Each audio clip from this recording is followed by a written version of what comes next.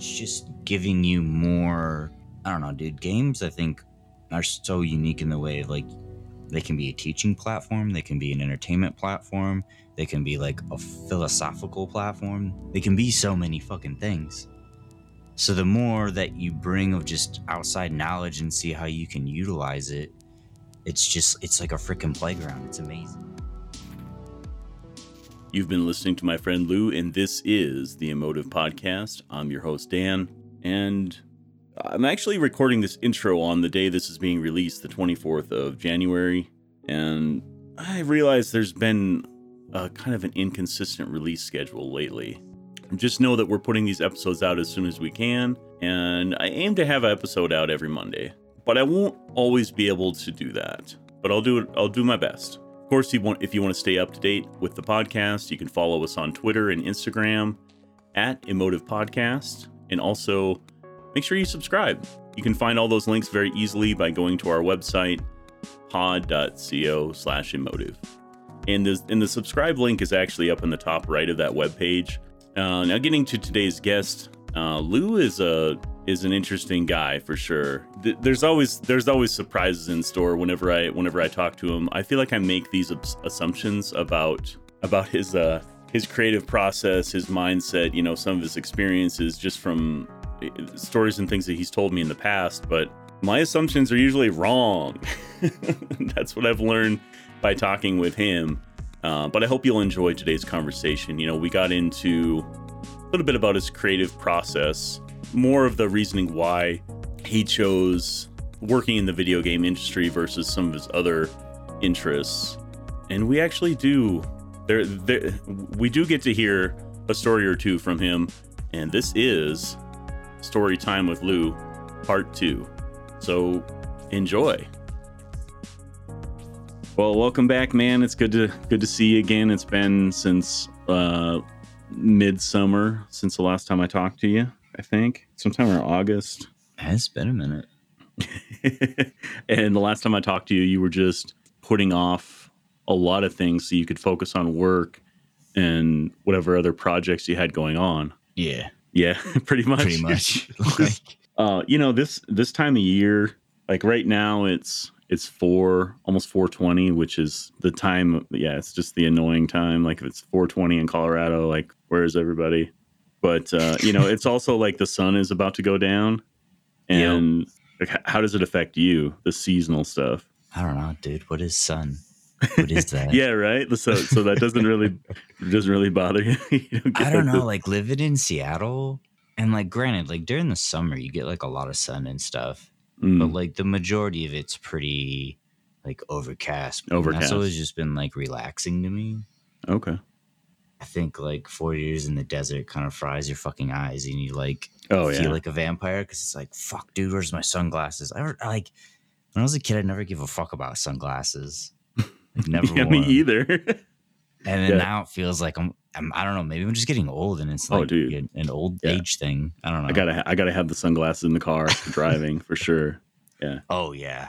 Maybe not so I can look cool either, so I can see. Maybe it's why I didn't notice as much in the car, because I'd always be like reading or something. Oh, so it wasn't like I was looking out the windows. Yeah. And I was like, oh shit, it is hard to see shit that you need to focus on so you don't crash and die. Yeah, I mean, we were always in the van. So in the van, you got the curtains on the sides. You know, you just be like in the shade. Yeah, hell yeah. Dude, my grandpa had one of those, and that was like the best fucking. Just go in the back, turn the AC on. It's like little cave back there for road trips. Totally. Oh, I guess what I was thinking about today, related to that, is like I wanted to ask you, like, what your creative process is, and like, are you more like when you're doing your own projects or even at work, like, are you most productive right away in the morning or later at night? Do you prefer like being solo on the PC? Like, what do you mean solo on the PC? I mean, like in myself. In your own office, in your own element, or you find yourself more productive when you can bounce ideas off of other people?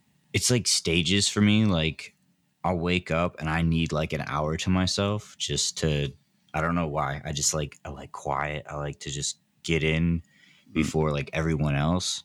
I get in maybe 30 minutes to an hour early, and then I'll just kind of like, you know, eat breakfast, look up the news, see what's like screaming on the headlines, and it kind of just eases me into the day. Like, I hate, unless it's already pre-planned and I know what's going on, it doesn't bother me as much. But like, just jumping right into the day, like I need a spin up moment. I got you. And just so people know, we did an episode prior to this. So if you want to hear more about kind of your journey through, we kind of talked about your childhood interest in games, how you joined the military, everything. You just like jumped right in, like, oh, that sounds good, I'll jump in. And then like your mom encouraged you to go to school for games after you're done with your 4-year service. And you did your internship after because your 4-year program only took you 2 years, right? Well, it was like an accelerated program.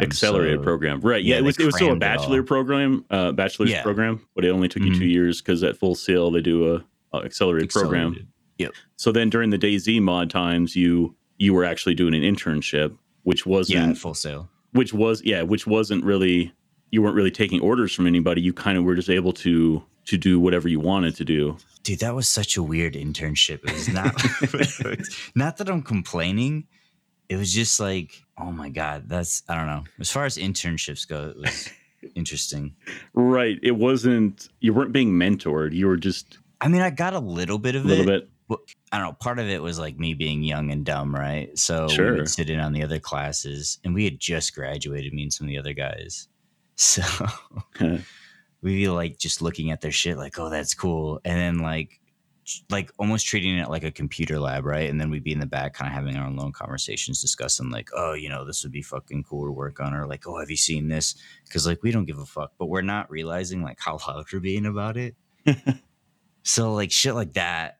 And I was like, oh, fuck. Well, like, let's just go spend, you know, our allotted time that we're supposed to like in the lab to do shit. And then, but like you want to help out as well. But it's like we really never got any direction of like, hey, this is what's expected of you. And then he just was pretty much like, here's a project, you know, work on this. And then when you get somewhere, like bring it to me and I'll give you feedback. Okay. So just kind of like do your own thing, work on a project, but like be doing something. Huh. What was the most impactful thing that you learned, I guess, through your school and internship? How to deal with fucking heavy loads of work. And yeah, you had that like you had this big like crunch around. Was it like your final project or something? Yeah, the final. I mean, it was like a 5-month long thing, right? Yeah, that was one thing, and then just the school itself is basically 2 years of crunch, right? Oh, that's true. Yeah, the accelerated program is 2 years of crunch. It's like, instead of shipping this total in 4 years, we'll do it in 2. And you're like, oh, fuck. Okay. So, I mean, it definitely prepared me for that feeling. Oh, the only difference between that and work is like you paid them. Yeah, exactly. Just kidding. No, it's true. Paid them a lot of money, actually. But oh, God, yeah. Like, I was lucky because I had the GI Bill and the Yellow Ribbon program. Yeah. So I only walked out of there with like $32K that I had to pay back. Yeah, only. And my buddy, that's light debt. Yeah, for student loans. Like my buddy walked out with 130-some thousand. Does he have a good job now? He was working in the industry for a while, and I think, like, to be honest, like you got to know how to deal with stress. Like, or find a way to deal with it, because it's just part of like the entertainment business. Oh, okay. Yeah, business as a whole, right? If you think about it. Yeah, business is a thing. It's not fun and games. Yeah. So like if it's an indie project, it's probably not gonna be as bad. But when you start like kind of moving up there, there's definitely more expectation and more pressure, and then you also have to like take into account the business side, which they're trying to help you get the most for your product as well. So yeah, do you think that some of your classmates and people that you were friends with, do you think some of them went into the industry expecting something different? And just, well, like you said, that one guy maybe couldn't handle the stress. I mean, I don't know. I mean, this personal life comes into play too. That can make you want to buy out. There's stuff like that. So I didn't really pester him for all the details. I just know he like went back home and picked up another job, but I haven't talked to him in a while. So I'm not sure like what all he's up to now. Well, you would think you accrue that much debt and you'd have like regrets about it, or you'd always think like, Man, I should be following that path because I invested that capital in myself. Well, I mean, to kind of tie into that, like after I graduated, it was a while before I landed a job. So like to keep myself afloat, I was like, I don't know, let me try a different education branch or avenue, I guess. And went like for my master's, and then I was able to get an opportunity to get back into the industry, and that's when I just kind of dropped everything I was working on and came over. So like I got $80K on this master's I'm still paying off. Ooh. That I didn't ever finish. Yeah, I was going to ask if you ever finished. So you think you'll go back to that eventually, maybe when you're... It's hard. Man. It's like, really tough, right? Because like how much time is it going to take you? Can you do it on the side and still have a life? And like... Well, it's that, and also the fact of like things what is it worth? Kind of changing. Yeah, and what is it worth too? Like, what is it worth for your own accomplishment? Or I think it'd be cool to have a master's, and I could apply some of the things from that master's. But could you just learn on the job, like learn more by working more? Oh, it wasn't even related to the games industry. The master's. Oh, really? Okay. No, it was like a complete. That's why I said I like went in a whole new avenue. I was like, I'm going to be a freaking psychologist. This is going to be fun. You mentioned the abnormal psychology was something you were possibly going to go into prior to your mom being like, hey, why don't you go to school for video games? Oh, that's not a thing. Oh, I saw it online. I know it's a thing. Yeah, but without that, you think that maybe you maybe would have gone the path of psychology? You think maybe I would have poked it a little bit harder and like checked it out, because like just the abnormal psych stuff is just fascinating to me, like just interesting. So I'm like, those classes I'm actually paying attention, and not just like I just need to get through this because it's a required one. That is the thing, isn't it? You might go into college. Well, for me, okay, my college experience is like thinking I like computers. My friends are doing IT degrees. I'm going to follow them because I'm just like a little puppy dog. I don't know what the hell is going on. It sounds good in theory. You go in and it's like, even in the entry level coding classes, people are looking at me like, you're not on the same page with us, are you? I'm like, nope, not at all. But just you know check what? Things out. My freaking English class and my history classes, I was like, you know what? We're on the same page. I like writing. I like learning about history, but this like coding and math and stuff, I'm like, you guys are in another universe. It's not me, But yeah, for you, like, did you take psychology? Well, do you even have like generals in? Because Full Sail isn't like that. You don't have like general. No, we took requirements. You did, okay. Yeah. Did you find had some interesting stuff? In there that like they were kind of if you think about it, the better you know your audience from like a base level like that. Oh yeah, that just opens more doors for you to explore other, like what they did with, what was it, Hellblade? Mm-hmm. And, going into schizophrenia and stuff like that. It's just giving you more, I don't know, dude. Games, I think, are so unique in the way of like, they can be a teaching platform. They can be an entertainment platform. They can be like a philosophical platform. Sure. They can be so many fucking things. Yeah. So the more that you bring of just outside knowledge and see how you can utilize it, it's like a freaking playground. It's amazing. What is it? I'm such a moron. Life imitates art or whatever, right? It's like, or is it the other way around? Art, I don't even remember.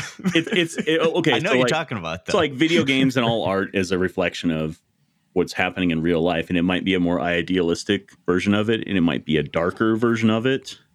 It might be like a shade of life. There you go. Yeah, something like that.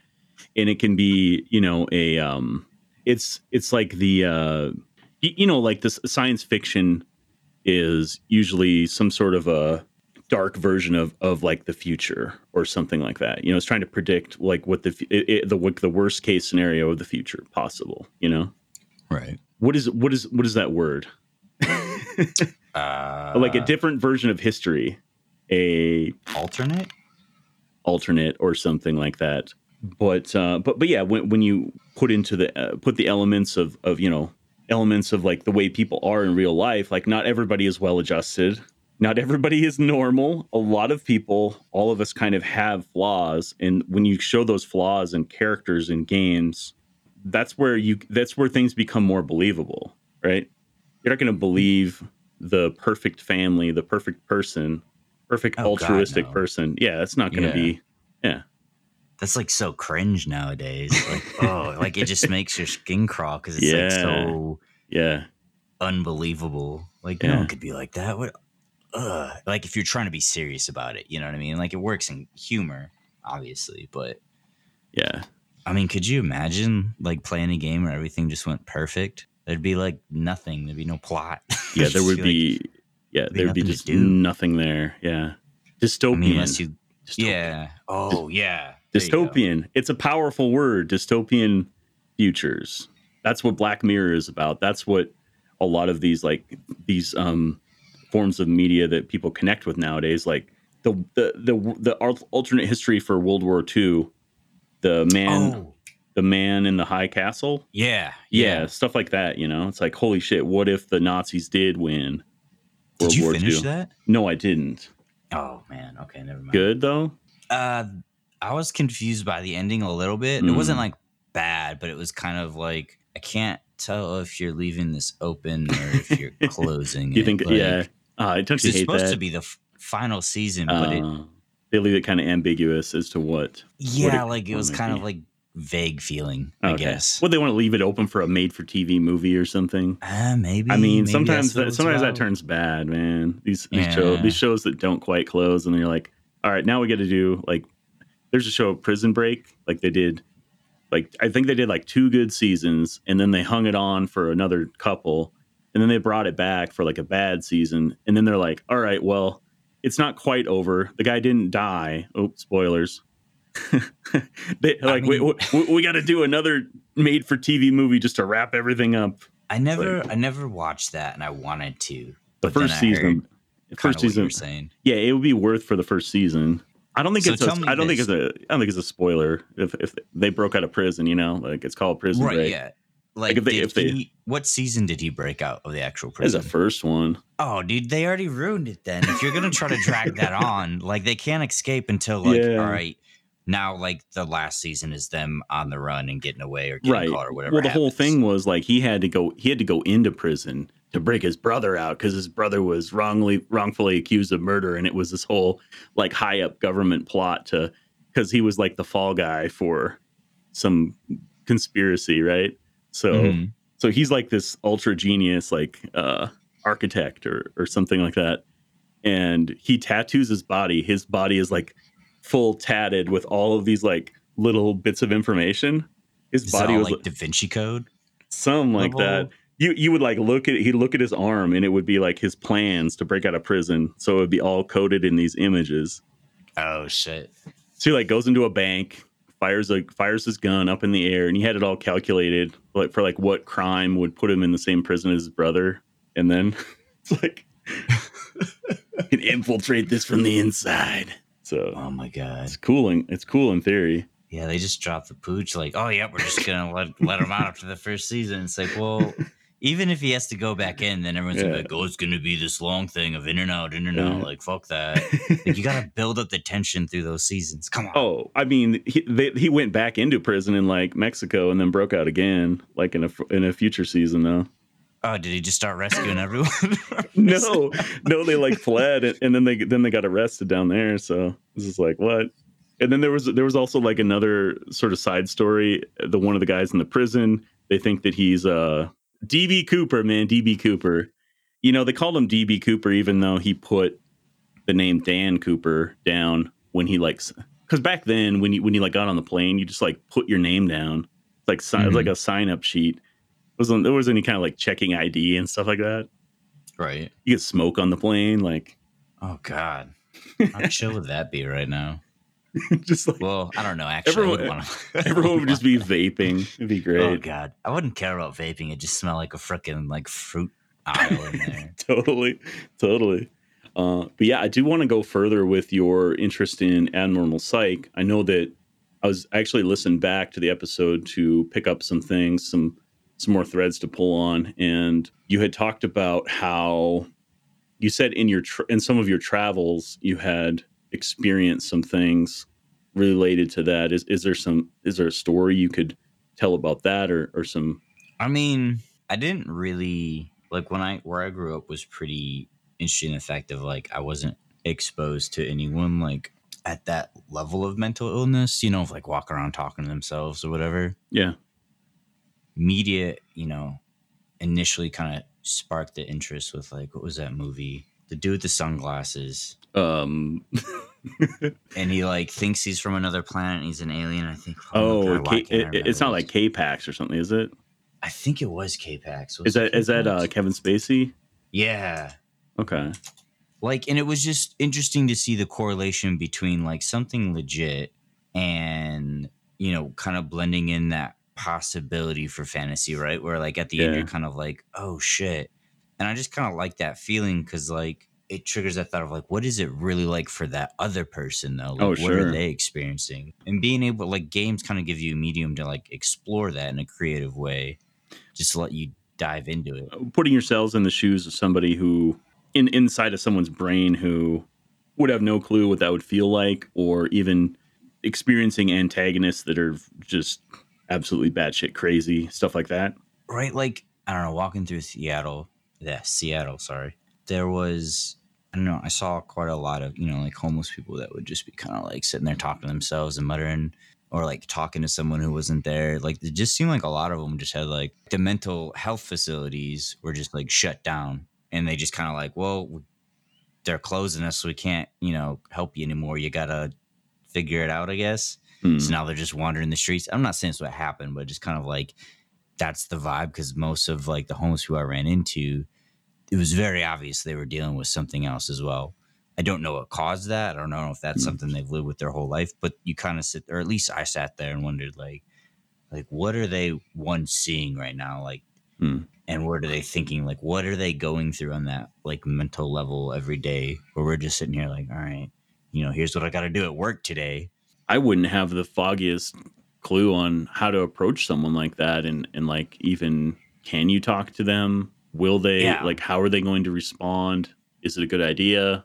It's not that I'm afraid of someone like that. It's just, I don't understand. Well, you're not sure how stable they are, right? That too. Yeah. So it's like you're trying to, like, you're not going to poke the bear. Yeah. But also at the same time, it's like, okay, well, there needs to be, like, if I was in that state, I obviously wouldn't want to be living like that if I could help it. Well, when you see someone like that, do you feel like, man, I wish I could help? Or you just want to understand what the hell is going on? I don't think it's like obviously, yeah, I want to help, but it's also not like, what can one person really do? Really. Kind of like, really. We've been going in a positive kind of swing in bringing Seattle? attention.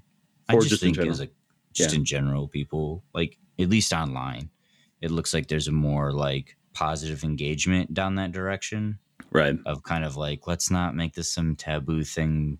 Like, the more we talk about it and it becomes normalized, then, people start, gaining more knowledge because people are, talking about it. Right. But the same thing with the issue of like, there needs to be some facilities in some way of caring for those people. Right. And like, not only are they possibly a danger to themselves in the fact that they can't, take care of themselves at that quality that they, like, a human being deserves. Like, no one fucking should have to live on the streets, right?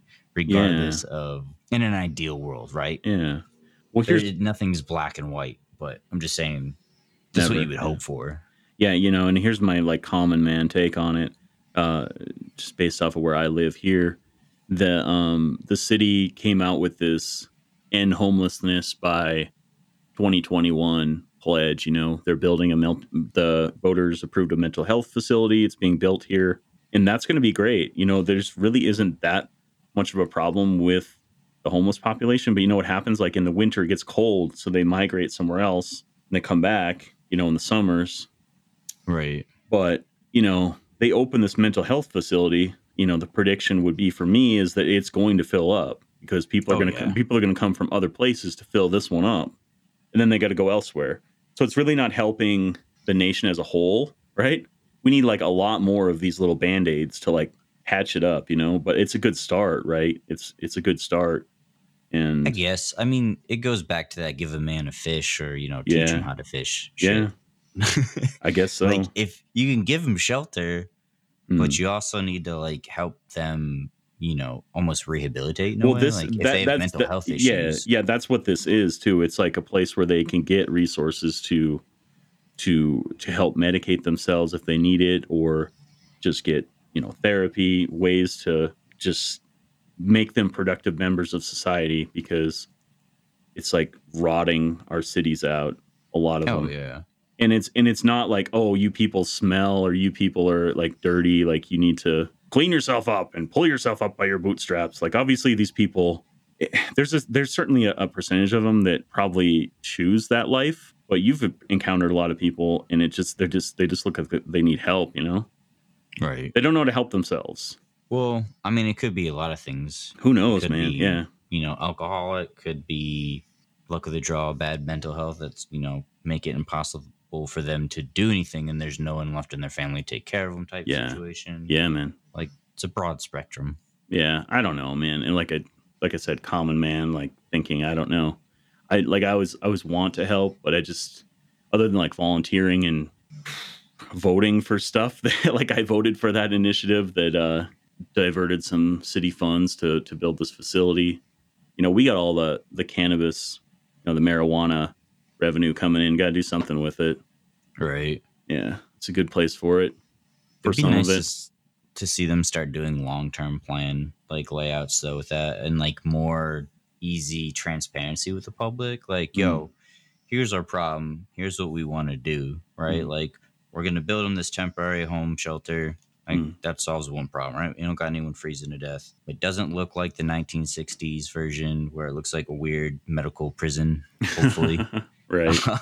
We're getting these guys spun up on an education level, mental health. Like, it's like this catch and release. Oh my God, it sounds so barbaric. But like catch and release, basically. Sure. Like, but it's more of like, you come in and then we help you get back on your feet, and then, but you can't stay here type thing. Mm-hmm. So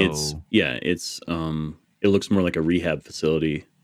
Yeah, but I mean, it's not really. That's the weird thing, because it's when you're like, oh, it's like a rehab facility. It almost like puts that little drop into people's brains of like, oh, well, then that means something's wrong. It's like, no, I mean, it's a get you on your feet facility, I guess. Because like everyone's got a variety of issues, right? You got one dude with maybe mental health, one dude maybe drug addiction, alcohol related, and then one dude who just for whatever reason couldn't get work, and then I don't know. Or I don't know enough about the situation of like what's the main factors in homelessness, but I know that it's not just it starts necessarily. Yeah, it starts in their childhood or some sort of a traumatic event that occurred, and it could be as simple as getting picked up for a petty crime or something. Trying drugs one day and then end up in jail. Dude, that's another thing that's fucked up. Like, all that drug shit with weed should be erased. Like, we're close, but yet seeing how now like the tobacco age limit has been raised to 21, it's like, how much hope do you have that the federal government's going to be like, okay, we'll just wipe out all the Schedule 1. Like, I don't even know how long it's going to take for marijuana to get off of Schedule 1.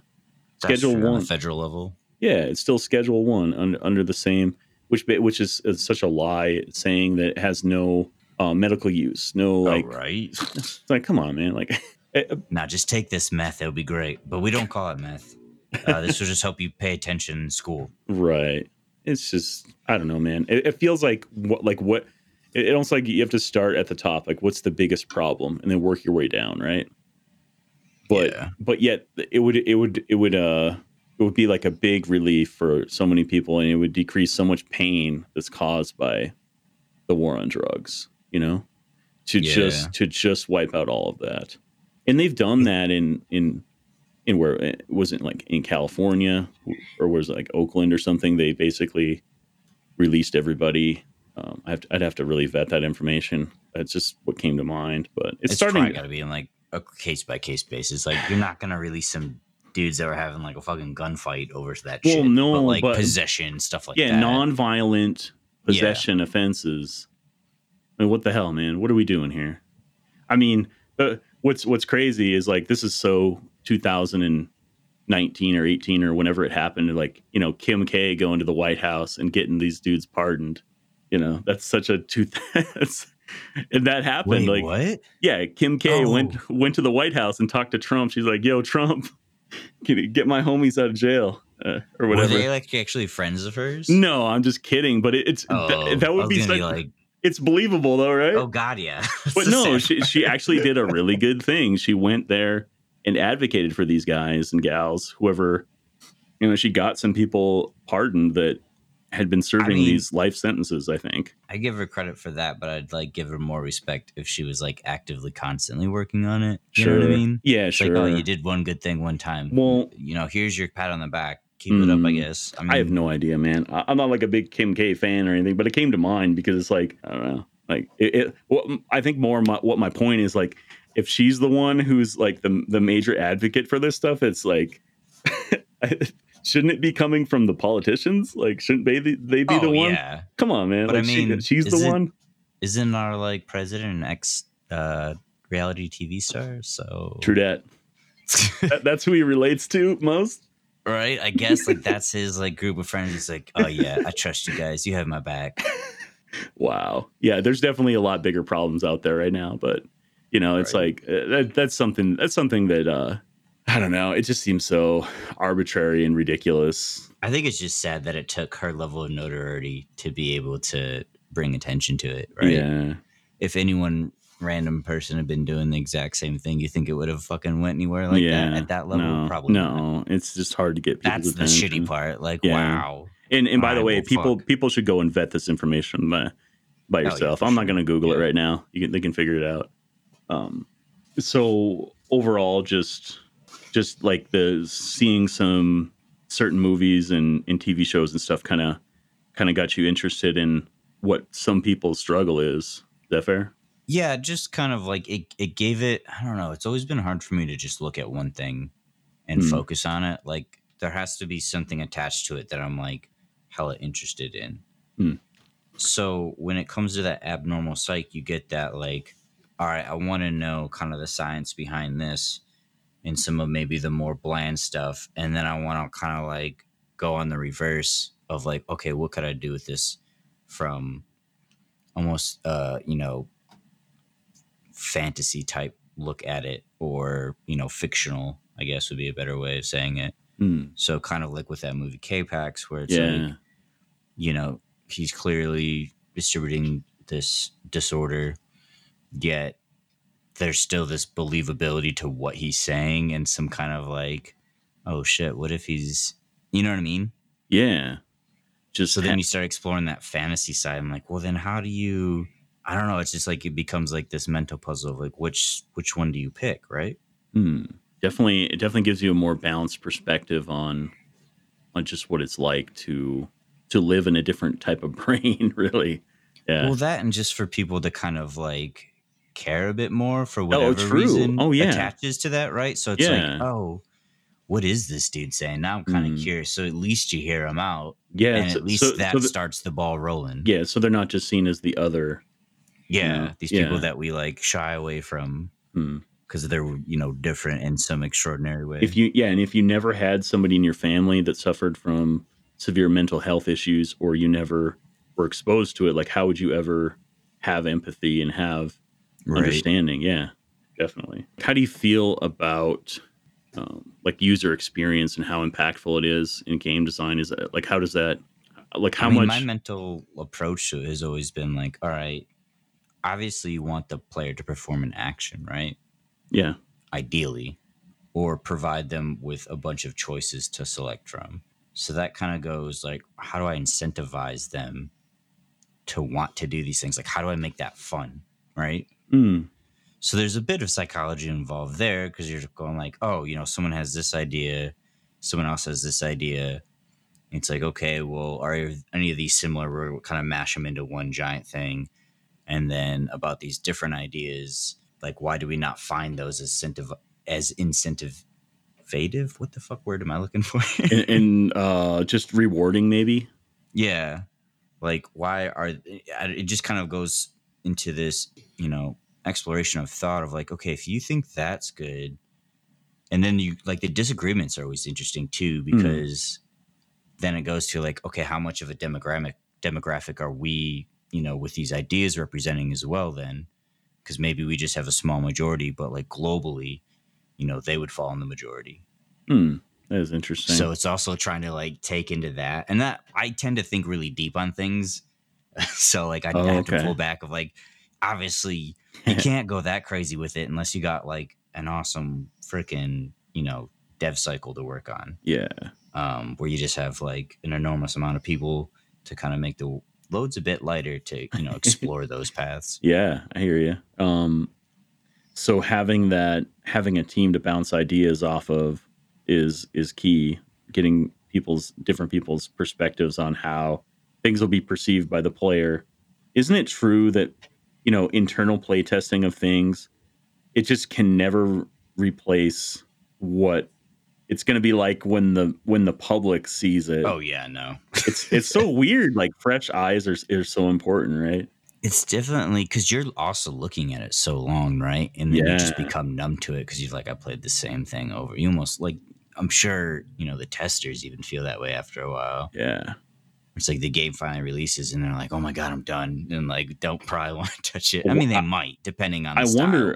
I wonder what that is about the human brain that we become robotic in certain ways. Like you're looking at the same scene, the same like things visually as a tester, right? You're not looking at lines of code necessarily. Maybe you do have some sort of a console up looking at things as well. But then you become blind to certain things over time. And then that's how bugs make it into games, and how like, or maybe that's not exactly how bugs make it into games, but sometimes, or you just don't know how someone's, you don't know how somebody's going to attack a certain thing, I think that's the biggest one, is the fact of like there's no absolute way you could reason out all of the edge cases. Like you try to do it as much as possible. That's why you want to bounce ideas off people, especially kind of break down into detail how you're trying to achieve that, so that they can point out, well, what if the player does that? And you're like, oh shit, I didn't even think about that. Like had that happen a lot. So no, definitely communication is key in this industry. Yeah. I feel. Here's another thing. I was just watching one of those clickbait YouTube videos. Let's be honest, like most of them are. They're like top 10 list and like other shit. And some of them are good. This one was the Wired video for every most iconic, which is a funny word when it comes to video games, the most iconic video games of each year since 1979. And the reason why I wanted to watch it was just to see the leaps forward in technology and stuff each year for the iconic games. And somewhere around like the mid 90s, things started to look really like more realistic and like crazy. We made the jump from like 16-bit to 32-bit, from like Super Nintendo to PlayStation. But then it got to, and a lot of those would be interesting to talk about, but and some of their choices were like, all right. But, it's like we use the word iconic. It's like, okay, you picked, what did they pick? They picked like Tomb Raider over Diablo because Tomb Raider's more iconic, and whatnot. But anyway, it came to Undertale, I think 2014, 2015, somewhere there. And that was made by one person. And I wasn't like a fan of that game necessarily. It's not really like just my type of game. It's just oddball. But there were so many weird design choices in that game. It was made by one guy, and he intentionally, I think it was a guy that made it. Anyway, Toby something. Anyway, so what I thought was interesting with the way they described it was that he didn't like certain gameplay elements that he'd seen in other games, like fetch quests and stuff like that. So he's like, I'm not going to do fetch quests in this game, and he gave players branching paths through decisions. Like if you didn't want to fight a boss, you wouldn't necessarily have to fight them. You could like try to befriend them instead. Right. And that would create all these different paths to an ending. And that's sort of why that game became iconic or whatever. It got this like, not even a cult following, like a mass following from people who liked it for different reasons. Like what are some like design choices in games that, or just like different things that seem like monotonous to you in games at times? Things like if you were to make your own game that you would avoid doing. I mean, kind of like tying into the fetch quests. I think there's a way to make them less gut wrenching. Oh yeah, and monotonous. Yeah, I mean, yeah. I don't know if you can break it away from that too much. It's like it starts just like killing you inside. Is when you have to do it for such a like long stretch, like grinding, for example. So if you can make grinding like this less repetitive, just okay, it's muscle memory. I'm like watching YouTube while I'm doing this. It's like, why are you like, what are you giving me? Really, you're just sitting here right. Like you're just giving me experience. There's a code sequence to help you do something at this point. Just to extend, it feels like it just extends the gameplay session. It doesn't really increase the enjoyment necessarily. It's just like just teasing this out to a much longer than it needs to be. It just feels too basic for me. Like I want to kind of push it where I'd be like, okay, well, fetch quests have their place, in my opinion, like more in the kind of open sandbox MMO type games. So where players are generating those fetch quests. So it's a more interactive experience as well. Not this go here, accept, run here, do, come back, turn in, accept again, like back and forth, where there's actually like engagement and. Well, what is that? I was just gonna follow it up and say, like, how do you do that? How do you keep players engaged? Because a lot of times it's like, okay, bunch of dialogue, don't care, I just want to get this over with. Like, what is it? Is it like more reward there? Is it more engaging storytelling? Like, what is it? I think so. Like the RP communities are great examples, right? Like if you could give them, and it's basically just like a UI and system that, I can generate, like, say my role in this game is a crafter for whatever reason. I can then, instead of running out, chopping trees, doing all this, start generating something for another player to do that might lead him to another adventure, right? Interesting. So it's like you start becoming, instead of programming these very linear path quests, right? You give a player that role of that NPC of like a crafter or a shop owner or whatever, if they choose, and then generate like freaking new and original content. And then tie that into, I mean, there's a whole big untapped business between that. I think people are missing out with the RP, integrating Twitch, and even bringing chat into it.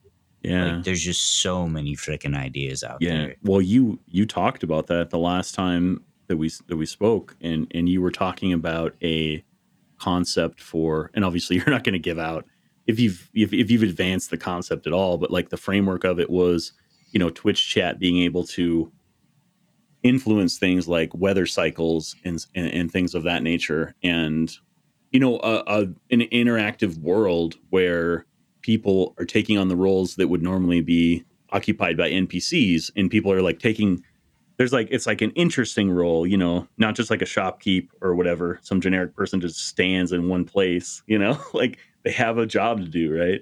Everyone. Do you even take it a step further and think about, like, what if you could just have someone in your chat through some whatever means you want to do, that's like details later down the road, but basically become that NPC you're interacting with. So you're talking to an NPC in game, but it's what that person in chat is typing in there, right? Yeah, interesting. And if you go kind of like, Rockstar level where you can kill NPCs if you want, and then that kind of interaction, if you get some random troll, and just start kind of interaction as well. But there's also like, you want to be careful, right? You don't want to like create this monster either. You don't want to give the chat too much power. You want to talk about edge cases, Twitch chat. And you don't want to give like the caster like ways to abuse their true. chat. Oh, that's true. Yeah.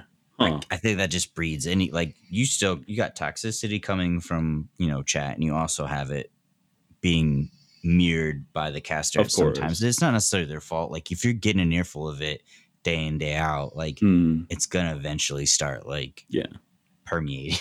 Hell, man. I mean, recently in my stream, listen, I don't really get trolls. When I get them, sometimes what upsets me the most is just like, you're killing my vibe, bro. And so I want to find a clever way to insult them, right? It's just like, it's not like as clever as they are, calling me like bald and like, oh, you look like you're 50 and stuff like that. Like, but I can try to, bring them down But then like you're bringing yourself down to their level. I'm like, man, I fell for it again. No, like you're recognizing them, right? Exactly. So, God, at my age, I should learn the lesson, but it's fall for it sometimes, you know. In a perfect world, like if I had a perfect chat, which is fucking impossible, but it would just be you get that troll come in and pop off and just nobody recognizes it and they either leave or just start acting like a normal person. Yeah. That's like the perfect thing, but you could never get someone's going to jump on them and then start like some little fight. Dude, I want a /ghost command for people so that they keep typing, but they don't know that no one can see it. Oh, that'd be, I don't like, there would be some backlash somehow. I don't know how you can get mad at it. I just want it. I'm not saying it's right. I just want it. I don't think it's necessarily wrong though, because it's like, it's your freaking space, right? You should be able to do whatever you want with chat in a certain, but I guess it comes into what if someone's saying something right and he's just suppressing them, right? Oh, of course, yeah. So that kind of comes into the like, okay, well, fuck yeah. Let's shelve that idea until we can figure a way around that mess. Yeah. What about like games? Some games have had, if people cheat in games, then their matchmaking will only let them play with cheaters. It's like I like that idea. I've been wanting that for a while. Yeah, they should put cameras in there just so people can watch. That'd be like the biggest viewed Twitch stream. I swear to God. Oh my God. Just do that for any multiplayer game and then just turn into a sub, do some crazy stuff. You'd be fucking racking. Damn. Well, yeah, man, it sounds like, your career is like, how do you think, here's a question. It's just a general question. Like, how do you think you would feel like you've worked on this project for a long time? Let's say that it was like a couple of years, then all of a sudden they just got dropped and then like, I'm not allowed to work on it anymore. It's over. Got to move on to the next thing. How do you think that would feel? I mean, like part of you kind of wants to finish it out, but if once something's out of my control, I let go pretty easy. Okay. You don't get to be honest. You don't get too tore up about it. Okay. I mean, you always want to do good, right? But you also got to you can't sit there and dwell on all the negative and downs all the time. Otherwise, you just get stuck down there. So I just like to kind of focus on like, okay, cool. Well, at least I've learned all this new stuff that I can, bring to whatever we move on to next. Yeah. I guess you got to be mentally strong to be in that industry. And it definitely helps. Yeah. Yeah. But is there also maybe a relief in that too? It's like, okay, well, it's almost like, starting off as a fresh spawn in like DayZ or whatever. It's like, okay, a new challenge, a new opportunity to learn and create something new. Yeah, I mean, no, I'd agree. I'm trying to make an analogy. It was a clumsy analogy, but like, I was just trying to think of like, what's the difference between, what's the feeling of, completing something versus like failing, Well, I mean, when you complete it, obviously you kind of have something to show because if you fail, there's nothing there, right? And that's kind of what I was trying to get at. Like you have this project that people will never know, like what actually went on with it and everything. Yeah. I get. Well, I mean, imagine Fortnite. Like Fortnite was an alpha forever, and I was a tester in that for 3-4 years in the alpha state. And there was a time period where I wondered if the public would ever see it, because it seemed like it was about to die. It really did. Like, how much more money are they going to pump into this? But then it almost got to like, it got too big, and then they had worked on it too long. It's like eventually they're going to have to release it, right? And then they did have a release date, and then the battle royale thing happened, and then nothing mattered after that. But imagine a huge project like that, and it just never came to light. I think it would have been sad because like it unlocked a lot of tech that kind of helps games. Yeah, for sure. Progress, I guess, right? Because you don't want to throw everything out because it's like, oh, well, we've modified this engine so it does this now, and people can take look at that and go, oh fuck, this gives us so many more opportunities to push this design, or even now go here where we thought we'd never be able to go.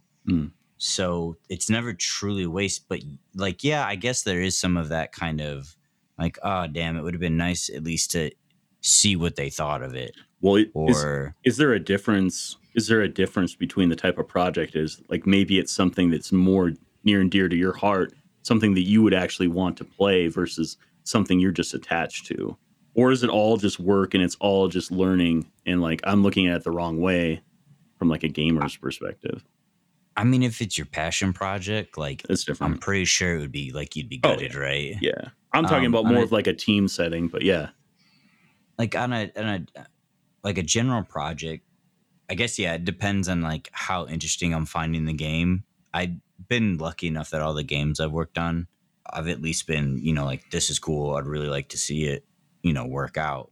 Things come up though, so your expectations of what it could have been might change. So that's where you start kind of, at least in my mind, losing that attachment of like, I really want this to come out versus like, I hope it works. Gotcha. Got to kind of take it, not get so intense about it to where it's like life and death for you. Yeah. I just don't, I'm just like brush.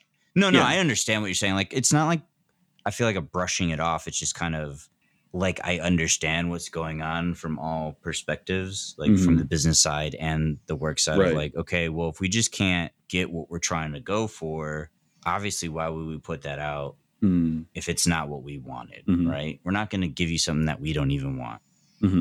Okay. So we're building this thing, and if it's not quite working, we don't want to give you something that's broken, right? Yeah. Regardless of like, oh, well, I mean, you could do stuff in there, but if it's not what we were setting out to build, it's not going to be right in our minds. Gotcha. So you just got to know when to let things go. I guess it's more of a letting go. Yeah.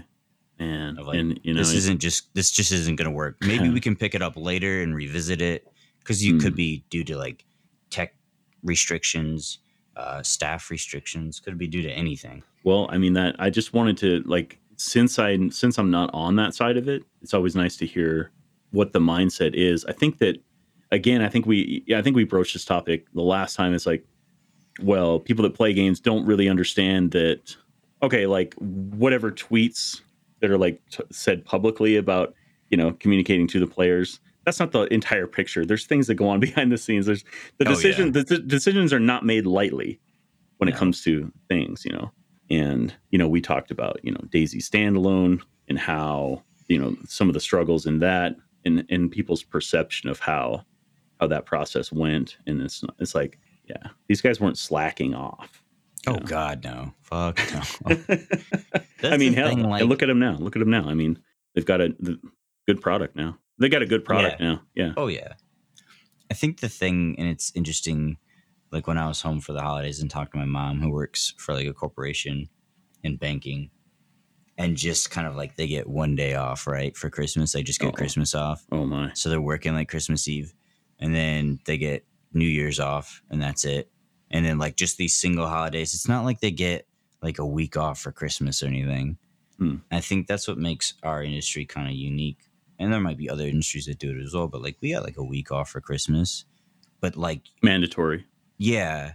And then like we'll get, you know, big, depending on how many days Thanksgiving, like if it falls on Wednesday, we might get off till the next Monday to give you those extra days, because I feel like we definitely earn those. Like we're pulling long shifts sometimes, and, you know, higher up does everything, in my experience so far, which has been great, to avoid that as much as possible, because they're not trying to kill you, right? Yeah. But there are just those some moments where it's like, hey, and it's not like, at least where I'm working right now, I've never felt pressured to stay. I've felt like, hey, I want to help the team and let's achieve this goal. Well, that's nice. I think that I saw Brian tweet this recently. It was something to the extent of company. He said something like, and this isn't a direct quote, but never understood companies that value like time in the seat, like time worked versus like productivity. Oh, yeah. I don't know. I think it's just part of like almost the work culture in America, right?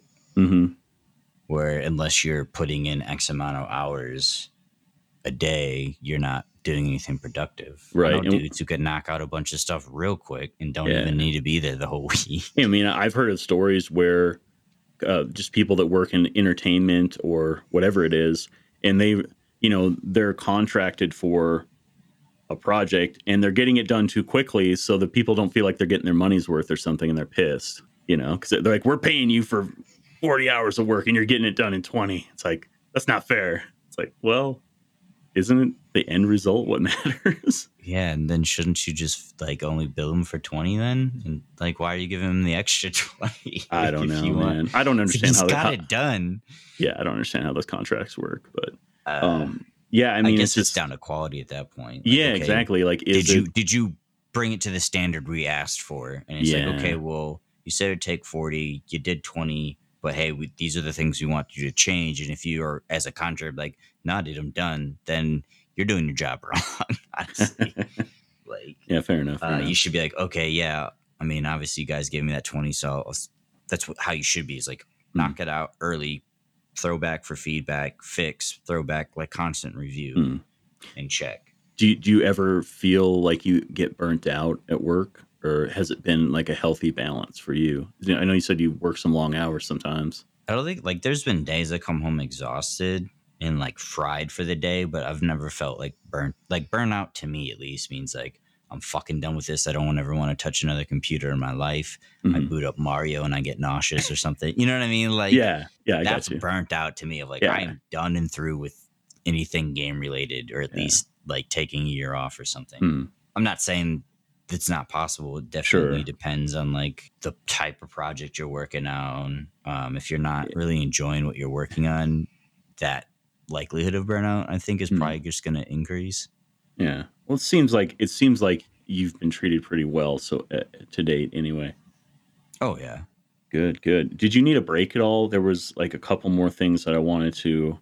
No, I'm good. You're good. Okay, cool. I just wanted to kind of tie up some loose ends from the last time we talked. We went through your sort of military service a little bit. We had, you told the one story about the proposition that you had. You got a ride to the you were going to get a ride to the strip club. It was a pretty sweet deal. God. It was $5, Turned out that there was some strings attached to that. Yeah, it wasn't really a cab ride at all. It wasn't a cab ride. And then, there was the guy that didn't show up for. Oh God, yeah. He didn't show up for a couple of days, and he ended up with an STD or something. And then you said that there was some more stories associated possibly with that weekend. You had that 96-hour leave. I mean, that was probably like the most eventful point of it. There was a bunch of other leaves where stuff would pop off, but like the only thing else that happened during that was like, actually no, there was a really good one, but it's kind of, I don't know, dude. Like, how do you rate your podcast? Is it like an F? It's definitely explicit. So okay, so we had our 96, and we were supposed to do like defense week when we came back. So like, you're basically living out of holes for the week in the middle of the woods. So like, hygiene's not all going to be that great. Right. And they told us when we went out, like, don't get tattoos. And I remember that. So I was like, fuck that. It's like the perfect time to get one. And I already know what I want. And like the first day of that 96, I went out and got like my forearm tattooed. What was the tattoo, by the way? I don't think you said what it was. It's just like very loosely relating to my job in the military. That's what I figured. It was. It's not like anything like crazy moto or anything. Gotcha. But so I got that, and it was like my first tattoo ever. So that was kind of, because I got like on my forearm, and it didn't like really hurt. It's just kind of that weird, like everything's vibrating. Like the vibration is what you feel more until he got like close to my tendon, that runs into your bone. And when he went over that, it was just because it would travel down the tendon, and like my middle finger was jumping. It was just like this weird pain, but like not unbearable, just fucking more annoying than anything else. Like you just wanted it to stop. Getting stung. Yeah. It's almost, but like it's somehow traveling down your tendon, and it was interesting. Yeah. Involuntary spasms and stuff happening. Yeah. But after that, like then the next night that quote unquote cab ride incident happened. Yep.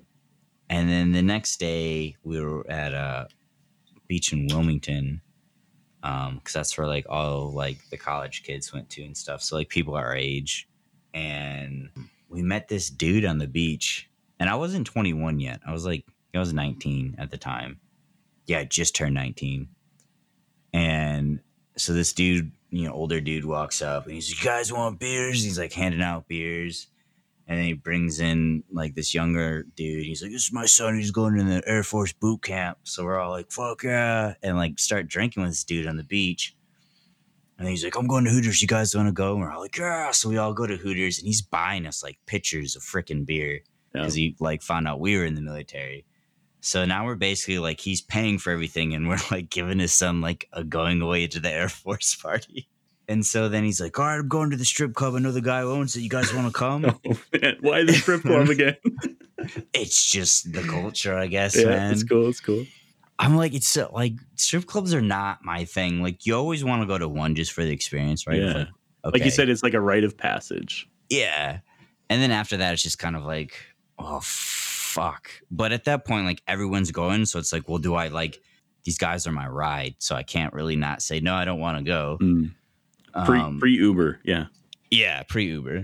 This is like 2006. Yeah. So they all pile into my buddy's car, and I guess we had like met another one of our buddies at Hooters who said he wanted to come because their car was full. So I had to ride with this dude who I learned was like, I think a staff sergeant, but I don't know like what branch. I think he said Army. I was really drunk. I just know he had some kind of military rank according to him. The staff. And so, yeah, I mean, a car full of guys, military guys heading to the strip club. What can go wrong, right? Well, we need another car. Oh, boy. So their car was full, so I ended up riding with him, and we lose them at a light. And I'm just like, whatever, nonchalant. Like, oh, well, that sucks. They'll catch up. Pretty fucking drunk at this point. And then we get to the strip club, and he's like, where's all your buddies? And I was like, I don't know. Fucking they got hung up on a light. I'll call them. So we're trying to give them directions. But then, like, I guess a couple guys got way too sick during that car ride. Oh, shit. So they just headed back to the hotel. And I'm like, well, I'm, like, screwed now because I don't know where I'm at. I'm, like, drunk as hell. I'm 19, somehow getting into this 21-only strip club. So he, like, walks me through the door and gets me in. He's like, well, fuck him. And it's just me and his son. And he's giving us money to fucking, you know, throw at the strippers. Yeah. Buying all our drinks. We racked up, like, a $500 fucking bill. Jeez. And this dude just covered all of it. I'd never met this dude. This is like, I've known him for like 5 hours maybe. And well, he's just like, I'm going back to the, you know, oh no. He was like getting pretty slosh and he's looking at the bar or one of the bouncers, big dude. And he's like, I don't know what the fucking problem, dude. I don't know what the dude's problem is. He's like, we'll have to go over there and fix that guy. And I'm like, no. I got you. And I'm like 5'6", maybe $120 at this point because I'm still like a string being from boot camp. And I walk out to the dude and I was like, hey, look, man, I don't want any trouble here. I don't want shit to get hot. But my staff sergeant over there, like, thinks you're giving him like fucking angry eyes or some shit. And like, look, I don't want him to step in and calm things down, right? And he's just like looking at me like trying so hard not to laugh, but he knows I'm like drunk as fuck. He's like, go tell your staff sergeant it's all good. I was just checking things out. Didn't recognize him. I know him. It's all good. Go back. Tell him it's all good. I was like, all right. And I like waddle over and I'm like, you know, sit down. Like I just fucking kicked his ass. Like I took care of his stuff. So it's all good. He's like, all right, cool. He's like, all right, I'm going to go crash. Here's some money. Pay your bill and fucking, I don't even remember his son's name. Make sure he gets back okay. And I'm like, all right. He's like, oh, and here's some money for some fucking lap dances. Get some lap dances. And like he's throwing us $100 bills. And I'm like, there's no way a staff sergeant makes this much money. What the fuck is going on? And so he bounces and his son's going and getting lap dances. And I'm just like, I don't give a fuck about this shit. So I'm just like throwing it onto like the dance fucking platform just to get rid of it. Cause like, I don't know. It's just whatever, dude. It's not my money. Right. Yeah. You didn't go to the strip club to get lap dances. It's like, I went for the booze. It was just the drinks I gave a fuck about. Right. And I was pretty good at that point. But so this, like, I swear to God, she had to be like the house mom. Good for 40. Walks by and she had like a 50 tucked in her G-string and it like fell out. So I picked it up and I'm like fucking smashed at this point. I was like, hey, drop this. And I don't know if she realized that I was giving it back or she thought I was paying her. Just trying to be like, you know, like smooth about it. Oh boy. Like, hey, you drop this. Because I don't really remember my tone and I just know I was like super drunk. Yeah. I was like trying to be helpful. Like, hey, you this fell out of your G-string. I'm sure the way you were talking, it was hard to know like what you were like trying to. Yeah. Because especially with all the music. Well, like drunk tone is like the same no matter what you say. It all kind of comes out the same, kind of slurred, like, vague. So anyways, she like takes it and she's like, "Oh, thanks, sweetie," and just like fucking starts giving me like a 20-minute lap dance. Or felt like 20 minutes. I don't know how long it actually was. But dude, it was just so weird. Like the second time experiencing a strip club, and it's just like the booze is great.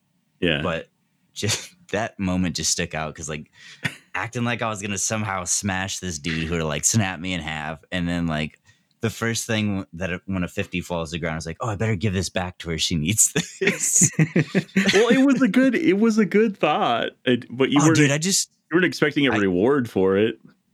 No, I just get like I go through like 2 stages when I'm drunk where I'll get like super protective of like whoever I'm chilling with. Yeah. So it's not like I try to fight people. I'm just like, hey, dude, just chill. Cause like, who knows? There's a lot of us here. You know, we like planting that seed of like, go the fuck away. You're like going to start some shit. Yeah.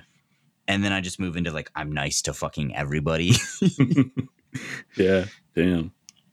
So you're like, you're kind of like a happy drunk, but also like a kind of like paranoid drunk during like the middle phase somewhere. Yeah, where I'm like worried something's gonna pop off and someone's gonna. Cause like, dude, that's something that sucked about going out with a bunch of freaking dudes in the infantry is that they just like always got something to prove, so they just like snap. I just want to come here and have fun, not like fucking bail you out of jail again, dude. Come on. Yeah, they got to establish themselves as the alpha males, right, or whatever. Like they're not going to be shown up by everybody, anybody else. Yeah, not when they're drunk. They're a badass, dude. They kill people for a living. Yeah, man, absolutely. So, I mean, that's a good follow up to that story. Basically, the madness just continued, and then but you made it back. Oh, so like I went to get him because he was at the freaking like the dance platform.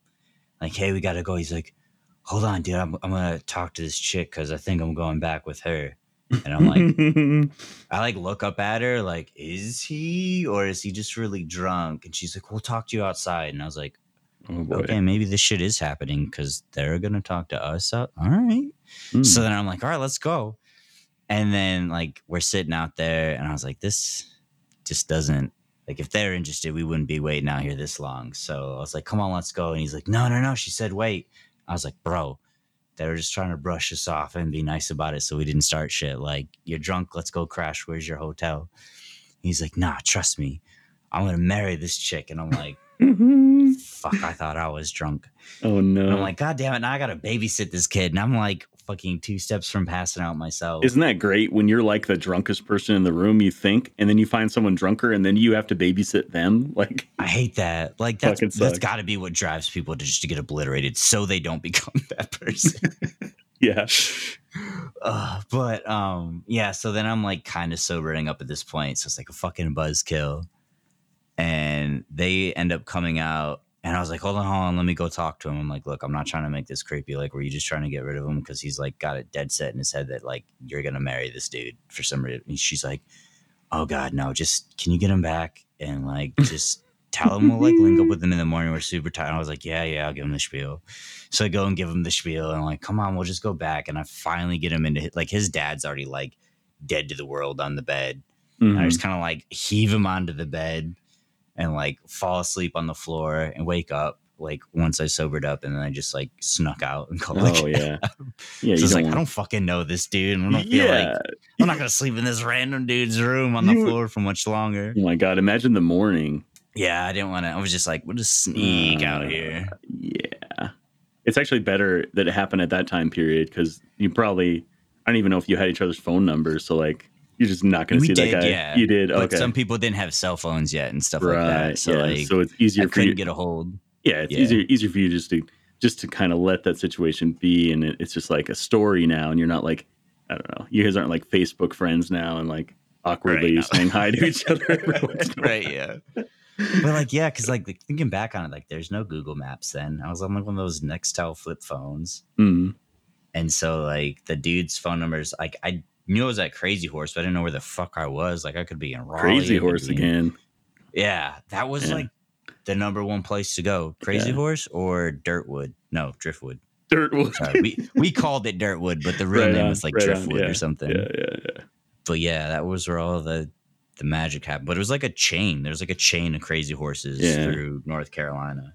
Interesting. So I had to call a cab and just, here's where my hotel is, because I know where the fuck that is. Just take me there. But you guys worked hard and played hard. It's like, yeah. When you had your leave, that was kind of the thing. I think I played hard like the first year or two, and then after that, I was like, dude, I'm losing so much money. This is not. I don't make enough to do this every day if I want to walk out here with like something to get me by till I find a job after I'm done. And like, at what point had you decided that you were going to serve your 4 years and then just be done? I was on the fence about it after the first deployment, and the second deployment kind of sealed the deal. Gotcha. Just because I was not a fan of the leadership at the higher level. I just felt like they were just not in touch with reality. I mean, really the point I wanted to touch on was like your decision to leave the military, because at a time, that there was possibly some chatter with people about like possible career paths through the military, right? Like you had even discussed presidential security or something like that at one point. Yeah, thank God I didn't do that. Like, at what point did you actually, was that like brought up? Was that early on? Like when I was talking to the recruiter, I didn't really know what I wanted to do. That's what it was. Yeah. So I was like, what about, like, what has top secret clearance? And he's like, oh, presidential security. And I was like, what's that? And he's like, oh, you guard the president. I'm like, well, fuck yeah, that'd be badass. What's more badass let's do that than shit, man? Yeah. Right? And then oh my God, if they had told me like, yeah, you stand outside a door at like fucking attention or parade rest or whatever you need to be at the time for like fucking 8-hour shifts, like, fuck, no one would sign up for that shit. Damn. I don't know, man. I think that I wish I would have gone into the military. I wish I would have pulled the trigger on it. Do you feel like that gave you, I think that the stereotypical thing is like, oh, it gave you discipline or whatever. It's like you can get discipline from other things, but do you feel like going into that as a young man, like you gained like work ethic or other things, gave you, I mean, certainly the ideas of like life and death become a different concept when you're deployed and stuff like that. I can't even imagine, but like, what are some takeaways from it, you think? I mean, I guess you definitely, I don't know, at least for me, came kind of to terms with the whole death thing, because you were like kind of forced into it. Yeah. Or at least I felt that way. Like, well, ways to try to alleviate freezing up is just kind of recognizing, okay, well, what if this happens? And it's like, well, then it fucking happens, and you just you're dead. So what the fuck does it matter? Just get shit done. Yeah. So it's like, you just kind of don't I don't feel I hang up on that kind of stuff as much. Maybe it's just been kind of slightly a gift where it's easy for me to just let go of things when I know that they need to be let go. But definitely like the work ethic, I think, came into play. But it's not like I have an amazing work ethic. It's just that I feel like if I'm getting fair treatment or I have competent leadership, I feel like trying to do my best, right? Mm-hmm. Whereas if you don't, it just breeds that resentment of like, I'm over here busting my ass. You don't even know what the fuck you're doing over there. Like, why am I wasting my time? Yeah. Because we're eventually going to crash and burn, because the motherfucker, you're going to steer us into a rock. Like, I can't do shit about it in, the position I'm in. Yeah. What a toxic mentality to have. And it's just really destructive towards yourself and everybody else around you too. It's like, yeah, I'm only going to try equivalent to how everybody else is trying. And if nobody else is pulling their weight, then I'm not going to either, or however. Well, it's not so much of that, but you just lose like that motivation to do your job. Yeah. So you're just not going to perform as well, right? Yeah. I'm going to perform commensurate to my pay and all this, Yeah. I don't feel like that, but. Well, I mean, if you had that toxic mentality. Oh, yeah. That's what I'm saying. No, I wasn't saying like for you. I was saying like on the negative side of it, if you hadn't had, I'm talking about like people that like the other side of the spectrum. Yeah, the other side of the spectrum, the people that come into it with a little bit of an entitlement and like thinking, I deserve this, I deserve that. You had experience, serving a greater cause, right? I've always gone into like expecting that I need to prove that I've earned something, right? Like I need to earn this. I'm not owed anything. Is that like a chip on your shoulder, or is it just like pride, like the good side of pride? I know pride has like negative sides to it too. I think it's just like the common sense thing to do, right? Like if someone's paying you to do a service, you want to prove that you're worth that. That you can do it and prove you can earn that wage. And then on the other side of things, they need to recognize like, whoa, this dude's like really good. He should earn more, or, like busting his ass, and you should be rewarded for your work as well. Sure. Because it's like, if they don't help you grow, like what? Like companies need to see a fucking employee as a fucking like fruit tree. You want to grow and make that motherfucker fruit a shit ton, not just like, hey, look, I got a fruit tree. Because like, cool, no one gives a fuck. Is it even growing? Did you water that thing? Yeah. I mean, does the word ownership, like, what does that mean to you? In like what sense? Just like in your work, in your life, like you're responsible for it. So it's going to be like a reflection of you, right? If I'm in charge of this system and it fucking sucks, and I just look like a shitty, like, why the fuck do we hire you? Or if it's subpar, then that just reflects of like, well, are you hitting a bar here where you don't know this knowledge and we need to maybe like get you that?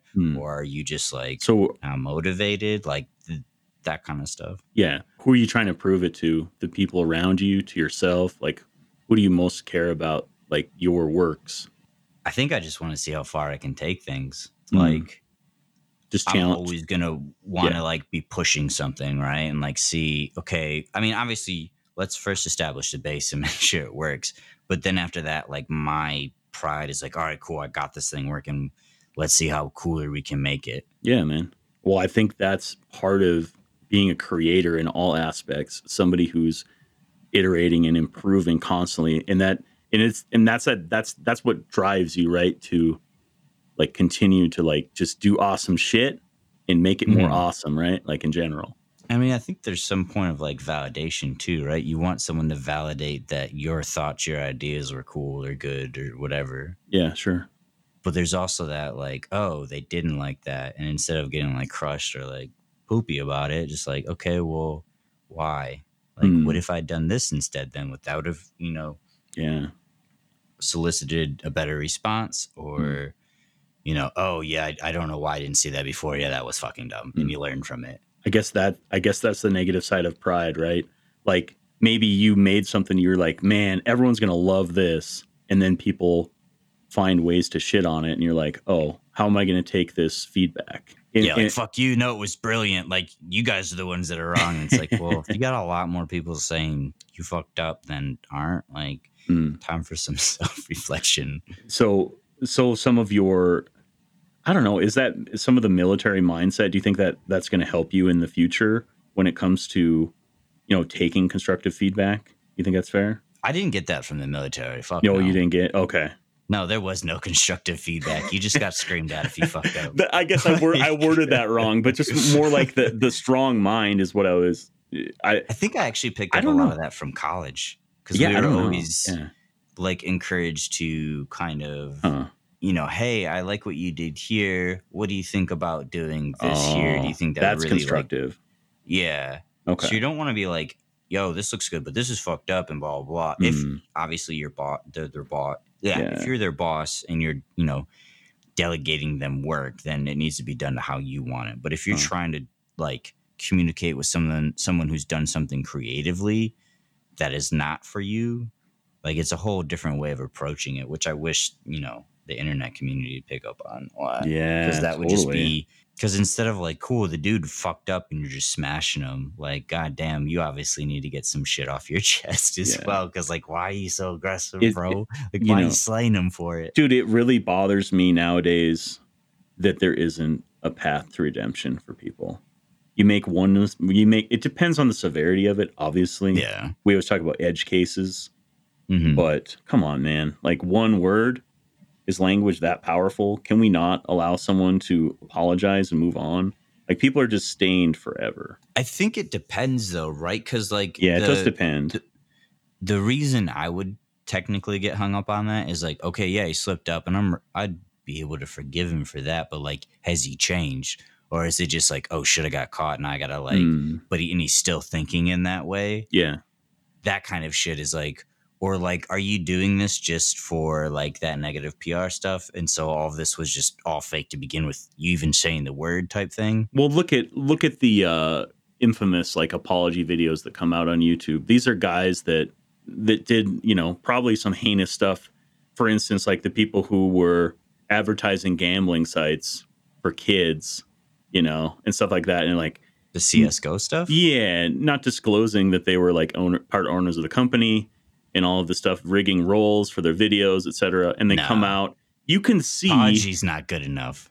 You can see that they're not being fucking genuine. I feel like we have. Oh, yeah. We can tell. You can look in someone's eyes and tell whether or not they're fucking sorry. There's or whether no or not. You could generally be sorry about that because it's like like if you were woefully doing it, sure, like they didn't know, but they were willingly doing it. So it's like more of like, sorry, we got caught. Fuck, we'll stop. I guess you guys caught us. Yeah. You know, please still buy our stuff or whatever. Give us your business. It's like, just, nah, bro, you should be abolished as a company at this point. Right, go fuck off and do something else for a while. Exactly. But even someone like that, like if they paid their time, they come back and they make efforts to do better, and they, you know. Yeah, but have they proved they've changed? I think that's the biggest thing. Now how do you do that? But there should be a path. Like contribute to what you took away from. Yeah. And like give back some. Yeah. Like don't just pay what you do. Give back a little bit more to kind of. I mean, not you don't. I don't know, man. Like it would go a long way if you were like you had X amount of community service and you continued with that afterwards. That's really showing like, oh, this dude's really trying to make a change now. All right, yeah. I mean, maybe something like that. You should never really be trusted with other people's money when it comes to like that. You know, it's like, well, there's got to be a lot more transparency if you. Oh yeah, that's no, absolutely, sure. Like, no, absolutely. Like, sorry, dude, you fucked up too big for us to just like never think you'll never do it again if you think you can. Mm-hmm. I guess just speaking in generalities, you know, like just some people just they get written off, and it's almost and we celebrate it. Rather than there being some sort of a mourning for that, you know, this person, they're young. It's a young guy or gal, and their life might just be like ruined. And everyone's like, haha, great. You deserved it. And maybe there's a place for that, but then it just like never ends. It's just this constant. It's like kicking a dead horse. Yeah. It's like, all right, dude, they're already crashed and burned. And that it's just cringe to me when someone's already like down for the count, right? And you got guys like still like putting in their shitty 2 licks that are just, it's like, you see it in chat. Like someone will get shut down and then people in chat will just keep like throwing their comebacks or whatever. Yep. And it's just like, it's like watching a toddler beat, like kick a freaking like gold weight boxer. Yeah. And then like turn around cheering like they're the one that knocked him out and you're just like, oh God, stop. Come on. Yeah. But there's some sort of a human psyche. You want to talk about abnormal psychology? Like I said, the freaking Twitch chat.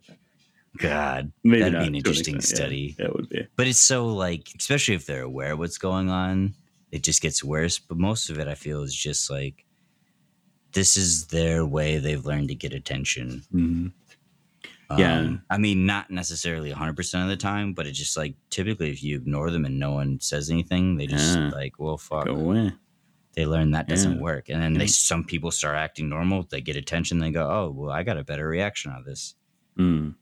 Yeah, they're testing that was like a test the limits. That's that type of person. Yeah. They're feeling the room, basically. So if you let them know it's cold, like, they'll fucking stop. Most of them just go away. If they give a fuck. Yeah. Either or works for me. Shit. It sounds like when you went to school, it was such a blessing because you kind of found your calling. Is that fair? I mean, I don't know if I'd like glorify it. Well, I don't know how else to put it, but like you put yourself on a more something that was utilizing your talents the way that I don't know. I think it gave me a way to express my creativity. Yeah, there you go. That was fun and engaging. And that's something I wanted to do more than a traditional job. Yeah. Because after a while, like doing the same thing over and over and over, like assembly line or working in a coal mine or something like that, like it's a job that needs to be done, right? And then it's not like they pay bad.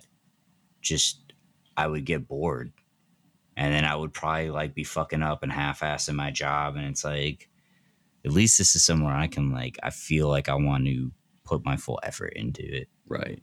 I don't know. Like I really enjoyed the last time when we talked about the stuff about Survivor games, a little insight on like how all of that came together. And how does all that shit with like DayZ was all condensed in this time period, and then when it was over, like what when all of that like settled down, did it line up to where you were working? Or like what happened after that for you? Like when DayZ was like settling down? Like this last year? I don't know. Like or maybe you were still involved with it. Not like developing, but you know what I mean? Like stuff that you were playing. Like everybody put in so many damn hours into the mod, and then some people transitioned over into standalone. And you guys had Survivor games mixed in there too. But then stuff kind of calmed down and like Survivor games ended. What was the transition for you? Did you still keep in touch with all the guys? And like, did you find other? Yes and no. I mean, I was like I said, when I'm done with something, it's like, all right, moving on to the next thing. Cause like I have a hard time splitting my focus. Yeah. Onto like major things. Cause I want to, you know, make sure this one thing I'm working on right now is good. Survivor games, like the mod stuff ended. I think like we just kind of hit like a limit of what we could do. Right. So we're waiting for, you know, some more stable builds to come out, and it's, you know, a game under development. So you can't really be mad at anybody. But no, it's still a great game, and I love it because it was something that I had been looking for a while. Like early on in gaming, of like you'd be sitting there playing a game, like, oh, it'd be great if, you know, this was going on, and all of a sudden here comes, you know, DayZ mod. It's like, yeah, bro, I can live the zombie apocalypse, and like you gotta find stuff. It's like, and it feels immersive. It feels like I'm in this thing. Yeah, and just, you know, that sandbox role play opportunity, like Jam introduced me to that, and that just like, oh dude, yeah, you can freaking do whatever the fuck you want if you like just kind of take different approaches, so you're not like just turning it into a spaz shit game. It really sounds like when I listen back to you talking about your experiences playing with him, Jamjar, and how he approached role play in DayZ, it sounds like that inspired kind of a game that you would want to make in the future. It sounds like some of that like kind of bled into like, yeah, like a game that you would want to play. I would love to figure out a way to almost open up, what would you call it? Like a department, right? So you got your design work, you got your artwork, your programmers, and then just like a small team on the side working on like, you know, systems to benefit role players. If that game was, you know, something that would work. So like an open world sandbox type game, like you see with Red Dead with 3M's doing it, and the GTA 5. But like if you had a game like that, like why not, if you could afford it on a studio level, have a small team working on like, okay, how can we do RP stuff? Because this is huge on Twitch. This is make more people want to get involved with this. We see it grow, and we see, you know, how big it gets. And it's fucking endless, dude. Oh yeah, you're creating new content, you know, depending on this title and the structure of it. Maybe the like creators are looking at it and going like, oh shit, we could take a story arc that way or do something. So you're just building more community. Yeah, I mean, and I think that it's possible because of what's happening with Red Dead, you know, like that, you know, how people have embraced that, you know, and obviously a bunch of other games with RP, but you know, it's going to be a consideration, you would think, right? I would like it to be. Really. I mean, I can't tell you what's going to happen. No, I'm not trying to get that out of you, but it's like, I feel like it's definitely a possibility. But if I'm the one to predict it, I would love to fucking get on something like that. Because it's like, it's an untapped market. So it's not like cluttered with a bunch of people just throwing trash into it right now. Thank God. Yeah. It kind of seems like people are waiting for someone to do it right. Because like Identity RPG was supposed to be the one. And I don't know, maybe it'll get there eventually. I think there's still some like tech limitations, and you got to find creative solutions around that with like, okay, here's what I want to do. How can I, like, that's like the golden freaking version of it. So you got to go, okay, what's realistic? What's going to be, you know, performance intensive? Right. Let's cut that shit out. Like, we want to make this stable.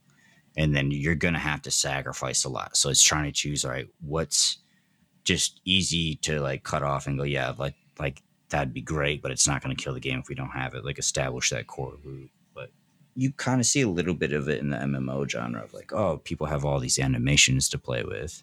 So it's there, but it's still kind of like budding, I think. Well, yeah. And again, like the onus is a question I asked last time. It's like, is the onus on the developers? Is it on the players? Like, seems like it's more on the developers to give the players content to work with and something that's designed from the ground up to allow players to engage with each other seems to be the way forward, right? I mean, just looking at YouTube and Twitch, I mean, the more you give people ways to make content, working with them on a business level as well, so that, you know, everybody's benefiting from it. Because there is, I don't know, I don't hear a lot of it, but I've heard it in passing once or twice that it kind of stuck in my brain. Like some people who are still kind of understanding Twitch look at it like they've done, you know, the game developers have built this thing and doing all that, and they're making this much money. And then these guys are just doing nothing but playing it, but making this much money. Interesting. And it's like, yeah, but they're like providing an entertainment. Like the Twitch casters, it is entertaining these people. Yeah. And then they're, you know, doing fun and entertaining things with your product. But if you give them more tools and they can grow, like they're going to want to share resources on that level. So it's just, that seems like a backwards mentality to me, but I guess as far as what? Was I hearing you right in saying, you know, like Twitch streamers making just shitloads of money off of a product that they paid very little for? And right. Yeah. But I mean, it's not really, that's not really the way it goes though. Like, no, because they're putting in like a shit ton of work and effort. Sorry. Yeah. But at the same time, they're not discouraging people from buying your game, by the way. No, right. And that's what I'm saying. It's like, if you're having fun playing a game, that's the biggest selling point ever. Oh yeah. That's what I'm saying. It's like, you got to look at like, what more can we do with these people and not just like, I'm not saying there's anyone doing that. I've heard it from people outside the industry that have like said that. Like, no, I know. It's just, if you did hear that, it'd be like, wait, what? We're on your team, man. Come on. Like, it's not like an adversarial relationship at all. No, not at all. We're in favor of success. I just think it'd be cool to see more games embracing what they can do with platforms like Twitch and Mixer in their design. Yeah, like, okay, how can we get that outside interaction? What influences could they control that would make this more, you know, of a unique experience? Yeah, beyond like drops where someone's just like showing up. I mean, that's cool. It's cool. The easy stuff, right? Yeah, it's easy stuff. But even that, people go freaking ape shit, man. Oh yeah. That stuff that's going on with Tarkov right now. Yeah, I saw it blow up on my Twitter lately. People connect your Twitch account to Tarkov and then get drops randomly, right? Like items that they're watching you. Yeah, it's pretty simple. Wow, dude. Yeah, that's fucking dope to see. It is cool. It's kind of like the first steps, right? Yeah, sure. I mean, they've done it with like CS:GO and stuff like that. You know, cases. Of course, with the cases, you still got to buy keys, but with this, it's not like that. Yeah. But I mean, that's more rewarding the viewer, and not necessarily like engaging them. Oh, yeah, that's what I'm saying. Like, it's just a simple thing, but even that, people love it. You know. Oh yeah. Imagine some sort of a thing where the Twitch chat actually is influencing things in a not necessarily like even like negative or positive, just like an interesting way. You know, like an interesting, maybe an unexpected way, right? Mm-hmm. Like getting just like you're doing dungeon crawl and it's like one of those randomly generated things, and then chat can vote on like what's going to spawn in the next room or something simple like that. Yeah, you can start there, but like, how do those ideas evolve? It's like there should be a future there. I just don't know what it is. Yeah, I don't know what it is. It's only going to help your channel grow anyways, because now you're giving them more of a way to interact with you without, but like you have those safety nets of like they can't. It's like, you know, when you're streaming and someone's like, hey, can I play with you? And maybe early on you're like, oh, yeah, sure. And then they just like shoot you and you're like, oh, fuck. Great. Okay. Thanks, like, bud. This is why we don't do these things. Yeah, that's why we can't have nice things. I had to stop. I remember freaking thinking that I could help like admin a DayZ server while I'm streaming. It's like, come on, bro. It was like pretty easy lesson there. It's like, nope, that's not good. Yeah. Little stream that had to be a nightmare. Ridiculous. Yeah. So have you had more free time to work on any of your own personal projects alongside work? Just pen and paper stuff. Pen and paper stuff, right? Okay. Yeah. Okay. You feel like you're getting somewhere? Yeah, but I like work really I don't know, like when I'm working on my own stuff, I like to like get everything in paper and then just kind of like try to find any holes in it and really just get it solid. Being like, okay, I have this plan of attack. It's all organized. And then I can start working on it. And it's just this weird thing that feels like it's maybe a way of me, trying to, I don't know, stall. Yeah. Because I'm not ready to jump on it just yet. Gotcha. Yeah. Just like one more question and then just like a wrap up thingy. You feel like this project is going to be something like, are you excited is it something you feel strongly enough about that you want to try to make like a prototype or something like that? I've like kind of worked on like little parts of it here and there, like just basic stuff to get an understanding. But I think I'm still trying to figure out of like where to even begin, right? Because it's like, do I just build all these little experimental systems and then see if there's a way to combine it just as like little side projects? Or do I try to plan this whole thing out and only build the systems that I want to connect together? Yeah. Have you ever considered just making like a mod for a game or something like that to try to test out some of your concepts? I thought about it, but it's also like I was just like staying in Unreal, what I'm already working in. Okay. Because then it's like, then I gotta figure out how all this freaking shit works and read up on it. And it's like that whole process just kills the drive for me to want to do it. Well, I guess maybe layman's perspective, but maybe like just staying in the same engine will just keep everything nice and organized and just one language versus like trying to translate it multiple places. That and just the fact of like I start switching between stuff and it's like, okay, I know how to do it here, but it's different over here. And then I'm like, oh shit, I haven't been in this software in like, X amount of time. Like, how the fuck does this work again? And like, I just hate doing that. Yeah, like, I just want to like, kill it, I want to jump in and fucking go. Gotcha. I got you. Anything coming up? Like, I know I asked you last time, like about conventions and stuff. You got any like travel planned, or you got anything coming up in the future for this year? Not right now that I'm aware of. I don't know if that's going to change, but I'm just kind of seeing since Word is constantly changing, it's kind of like I don't want to plan anything because I don't know what's going to happen. I mean, luckily, I'm trying to luckily these conventions don't seem to sell out as quick as they used to, except for like PAX East. That one seems to sell out like immediately for some reason. But maybe it's East Coasters. Yeah, that can't go to West. Yeah. Well, hey man, it was great talking to you. I hope that things go well for you this year. I know that how did it feel switching over to a new decade? Was it just like another day, or do you feel like turning the page into another chapter? No, that's so cheesy. It's another day for me. I get like some people like, just for me. It's just another day. Like I don't. It's just never who I've been. Never. Well, you're in I can't. You're in a good, healthy place in your life. So it's like, yeah, you could look back and it's interesting to think about what it was like 10 years ago, but you got shit to do. Can't always dwell on the past. I think it's good to reflect and look back on, but like definitely I've never been one for like the nostalgia type stuff. Or it's like, oh yeah, that was cool in that brief moment and then I'm done with it. Like I don't like, oh yeah, I remember, Pokemon on the Game Boy, but I don't have this urge to like go buy a Game Boy and get it and do it all over again. Like I already had those memories. That was great. Like it's all I need. That's perfect. Yeah, we started like the last time we talked, we ended up starting kind of talking about Pokemon and how that was like your first love in gaming. And that threw me off so much. I love that game, dude. It was all about that shit. Damn. Well, hey, yeah. Any games that have come out in the last month, or any that you're looking forward to playing on your personal time? I think I've just been like checking out Final Fantasy 14 online. Okay. And just like their crafting system is really interesting for an MMO. And it's like the simplest thing, but for some reason it's just like cathartic to just like zone out and do. So it's like interesting kind of exploring that of like, why is this so relaxing yet like repetitive? And like, is there ways I could tweak this? Like, what would I do? Would I do anything different? So it's like, I'm just like really wrapped into this design and system and kind of picking it apart over time. That's pretty badass, man. I guess.